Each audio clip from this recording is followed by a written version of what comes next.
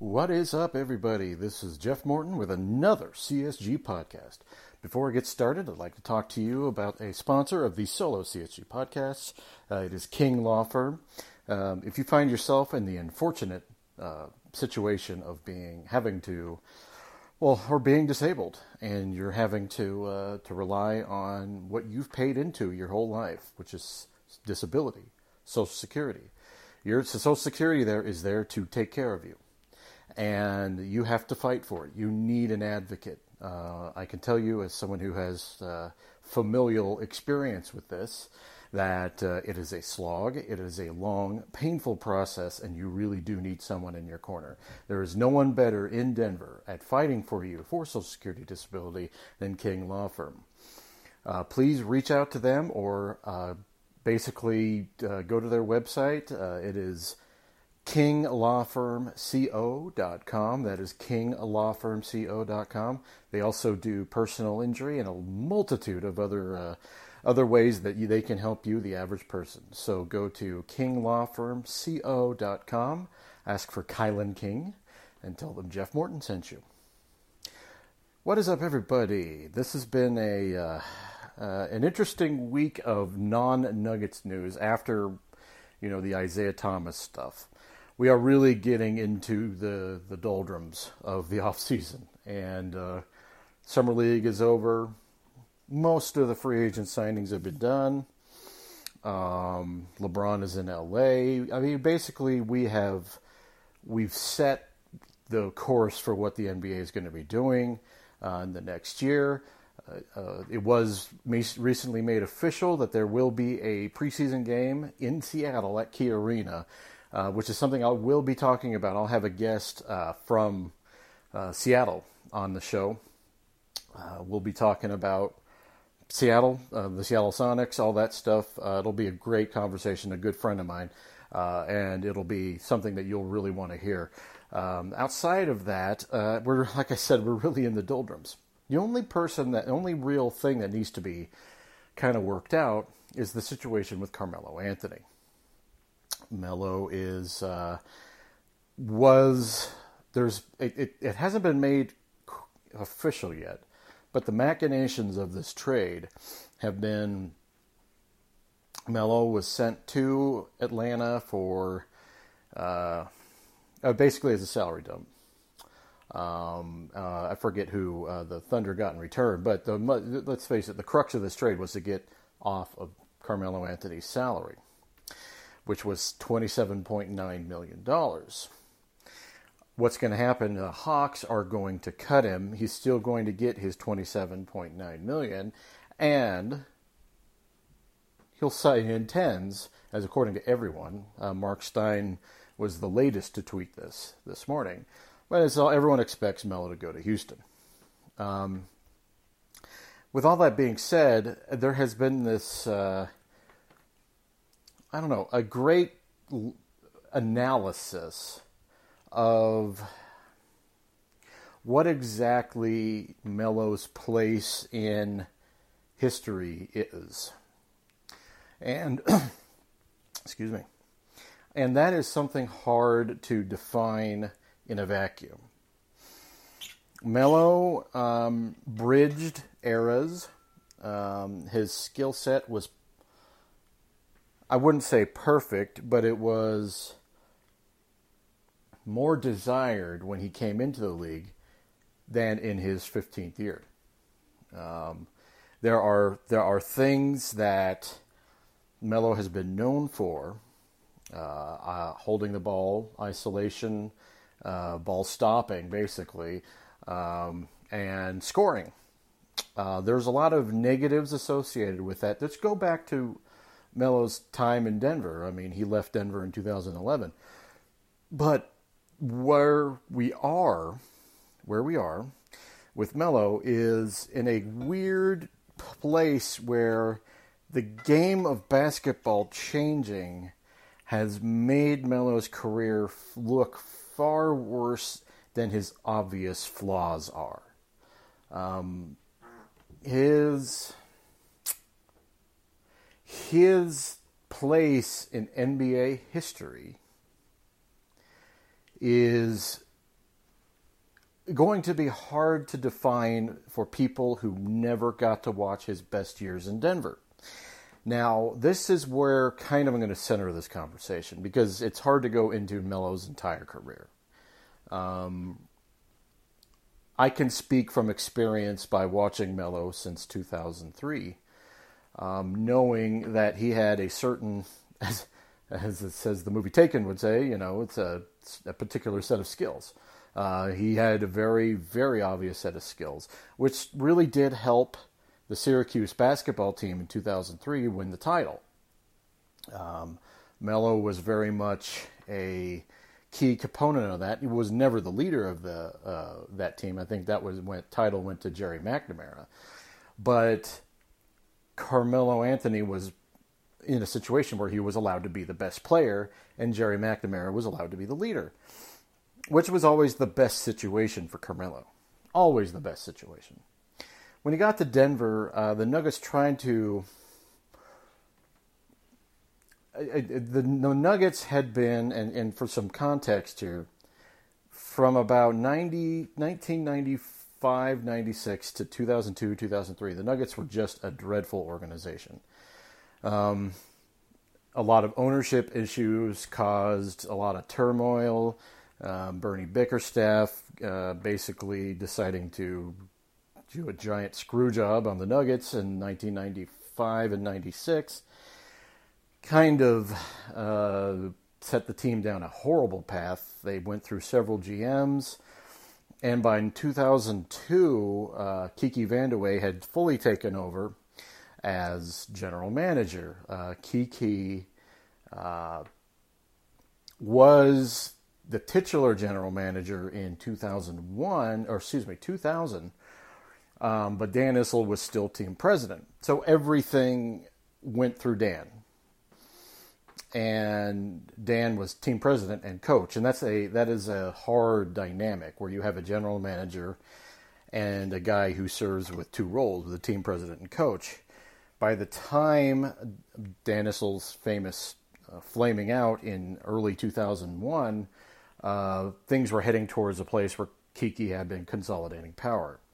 Fast forward to 2002, the Nuggets that year, I believe, had the 5th pick, and Kiki Vandeweghe picks Nicholas Skeetershvili.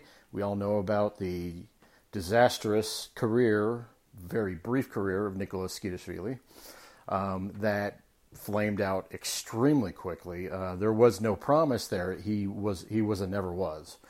So in the next year, within the context of all this, it was the height of the European craze after Dirk Nowitzki started really dominating the league in the early 2000s with Dallas and Steve Nash and Jerry Stackhouse. So that team influenced the thinking of a lot of general managers, most notably Kiki Vandeweghe.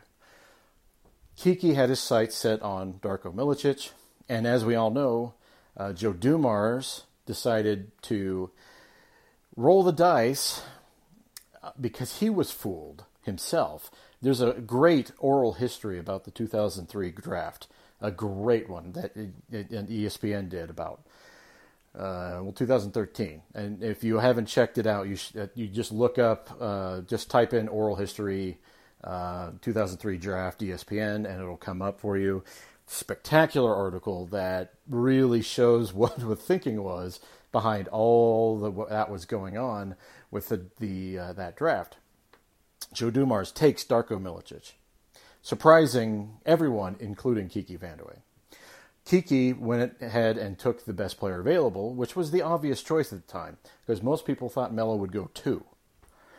Carmelo Anthony went 3rd to the Nuggets, and the Nuggets' fortunes dramatically changed. Kiki signed Andre Miller, and it was a team, if you remember that 2003-2004 team, John Barry was on that team. Before he got all bitter about the city of Denver and decided to spew passive-aggressive dislike towards them for the rest of his broadcasting career. This was John Barry, who was still a viable player before he went to the Houston Rockets. And Andre Miller, Marcus Camby.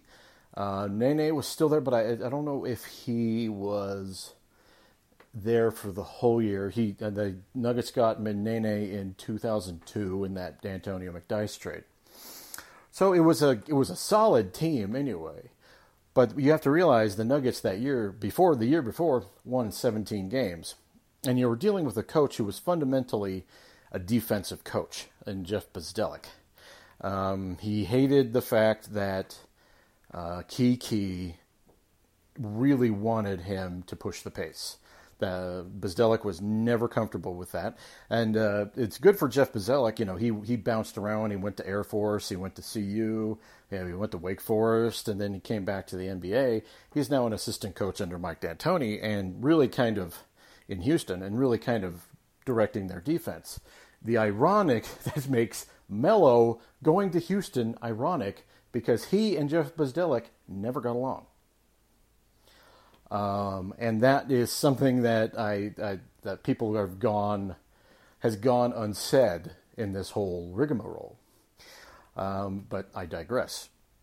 So Bzdelik had him, and really, if you look at that season with an objective eye, you see that yes, they brought on Andre Miller, Marcus Camby had a good year, but it really was Melo's team from the get-go, and he came in and put his stamp.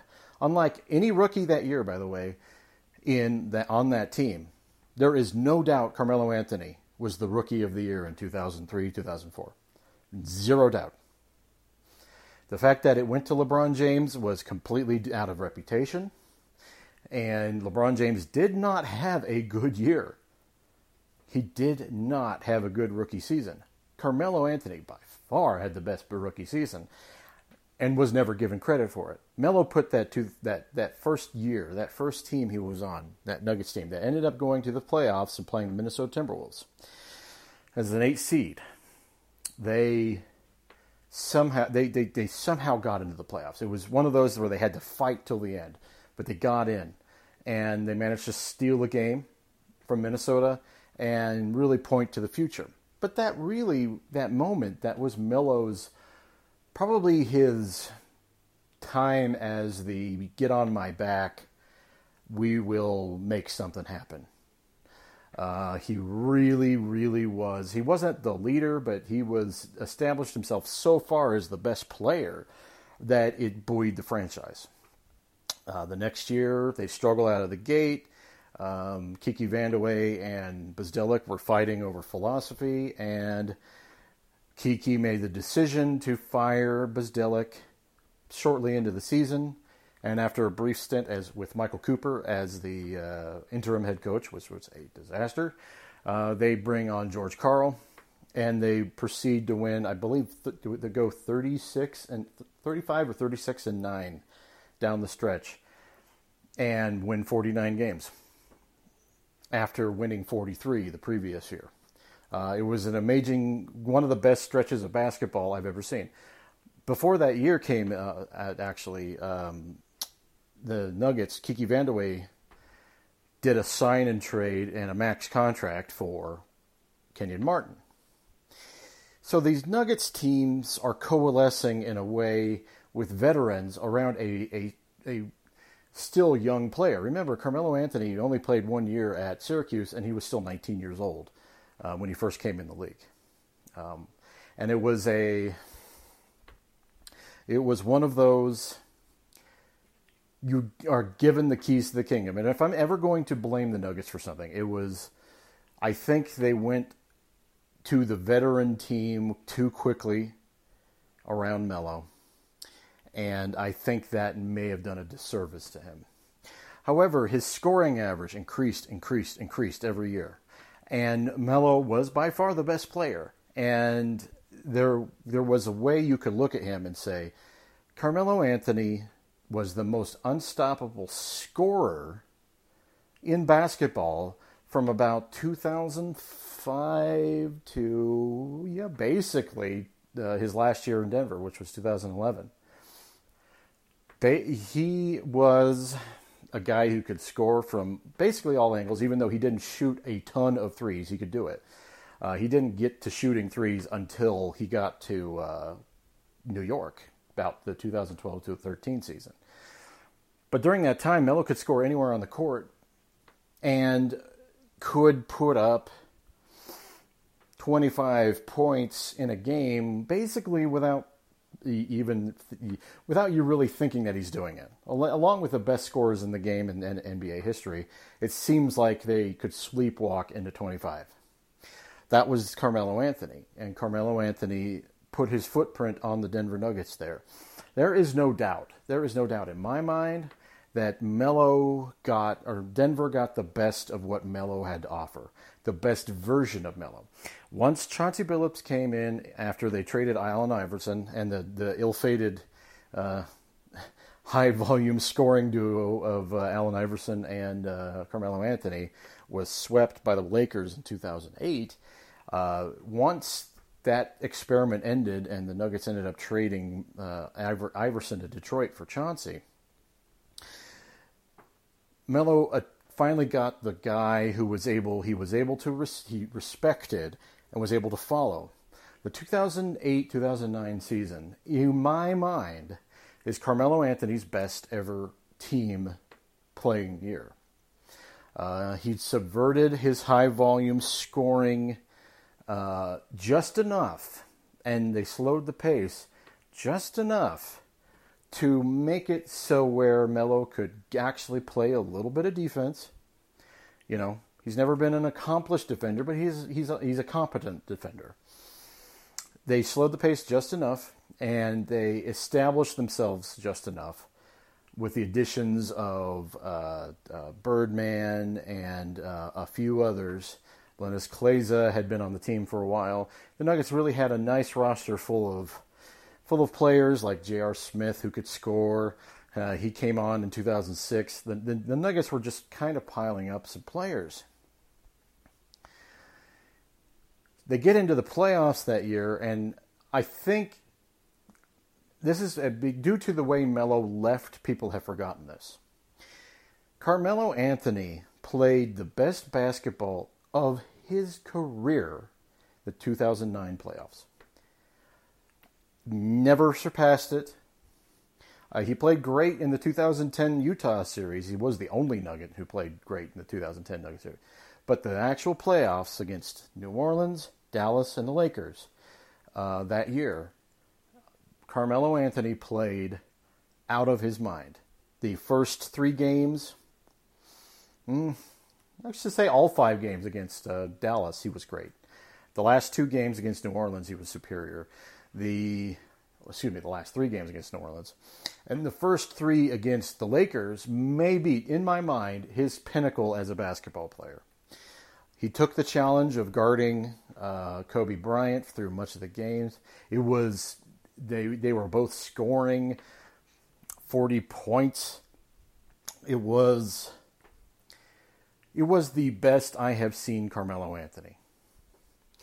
And it really showed a lot of promise for the next year. And up till about basically the All-Star break of 2009-2010, the Nuggets were a better team, and Carmelo Anthony was playing at an MVP pace. You know, his scoring average was up, but he was still doing other things. George Karl gets cancer, and everything goes to shit. Team-wise, he and George had been battling for ages, but it really came to a head once George got cancer. He comes back the next year, and that's during the height of Melo wanting out. Melo makes the decision to force a trade to New York rather than waiting till the next year. Now, his primary motive for waiting till the next year was the fact that in the offseason a lockout was coming. And Melo wanted the guarantee of the extension that the Nuggets offered him. This is where you can see finally Melo didn't necessarily care about basketball. Melo looked as if he really, at this point, all he cares about is getting to the market, getting back to the East Coast. And he forces his way to New York, and all the while gutting the team. And the players that could have helped Carmelo were sent to Denver, and the rest of that part is history. But Melo doing what he did, and I don't even know if he consciously realized this is what he was doing, but it set forth it kind of put into concrete his reputation as a guy who cares mostly just about getting his. And it kind of set that in motion. And then he had the ridiculousness of Linsanity and Melo's behavior with that, his relationship with Coach Mike D'Antoni, which is another irony of him going to Houston. It's so full of irony here. Oh, everything's so full of irony. But there is a lot of just, you look at that moment in February of 2011, as great a job as Masai Ujiri and Josh Kroenke did making that deal, it would not have happened if Melo had not insisted on being traded to a certain area. It was done that way, and the Nuggets did their best extracting what they could extract from the New York Knicks with the help of James Dolan. That basically sealed Carmelo's reputation, even though he played well, basically up until 2014. Melo, his reputation was over, and the fact that he could hide his flaws in a market like Denver, he goes to New York and he couldn't hide them anymore. What Melo was able to do and what Melo's obvious traits were not able to be obscured because no one was paying attention, like Denver. I'm sorry to say that, Nuggets fans, it's true. And you look at Melo's career and you notice the perception downturn as far as what his obvious flaws are took a turn. You know, no longer did you have people like Chris Broussard coming on with Scott Hastings and saying that Melo's not a ball stopper. You know, that's kind of new where you basically, it was confirmed that no one was paying attention, really. They were only seeing Denver in the playoffs. So now the flaws, all that stuff came to the floor. Even though Melo was playing basically like Melo, and then in 2013 he starts shooting more threes, yeah, he's still Melo. And it really, really was set in stone after that trade in 2011 what Melo was and what he was going to be. But there was a time, particularly in the late aughts, from about 2008 to 2010, Melo was playing the best team basketball of his career and was choosing to do so. And then it all changed. That's why I feel Melo deserves to be in the Hall of Fame, mostly because of his Olympic and college career. But his time in Denver he deserves credit for lifting a Nuggets franchise that was awful in the late 90s and turning it into something that was a lot more respectable. And I think if he gets into the Hall of Fame, that is why he deserves to be in there. Not necessarily because he put up stats in New York. All right, well, thank you, everybody, for joining me for this nostalgic CSG podcast. I'll be back soon, and I'll be talking to you later. Goodbye.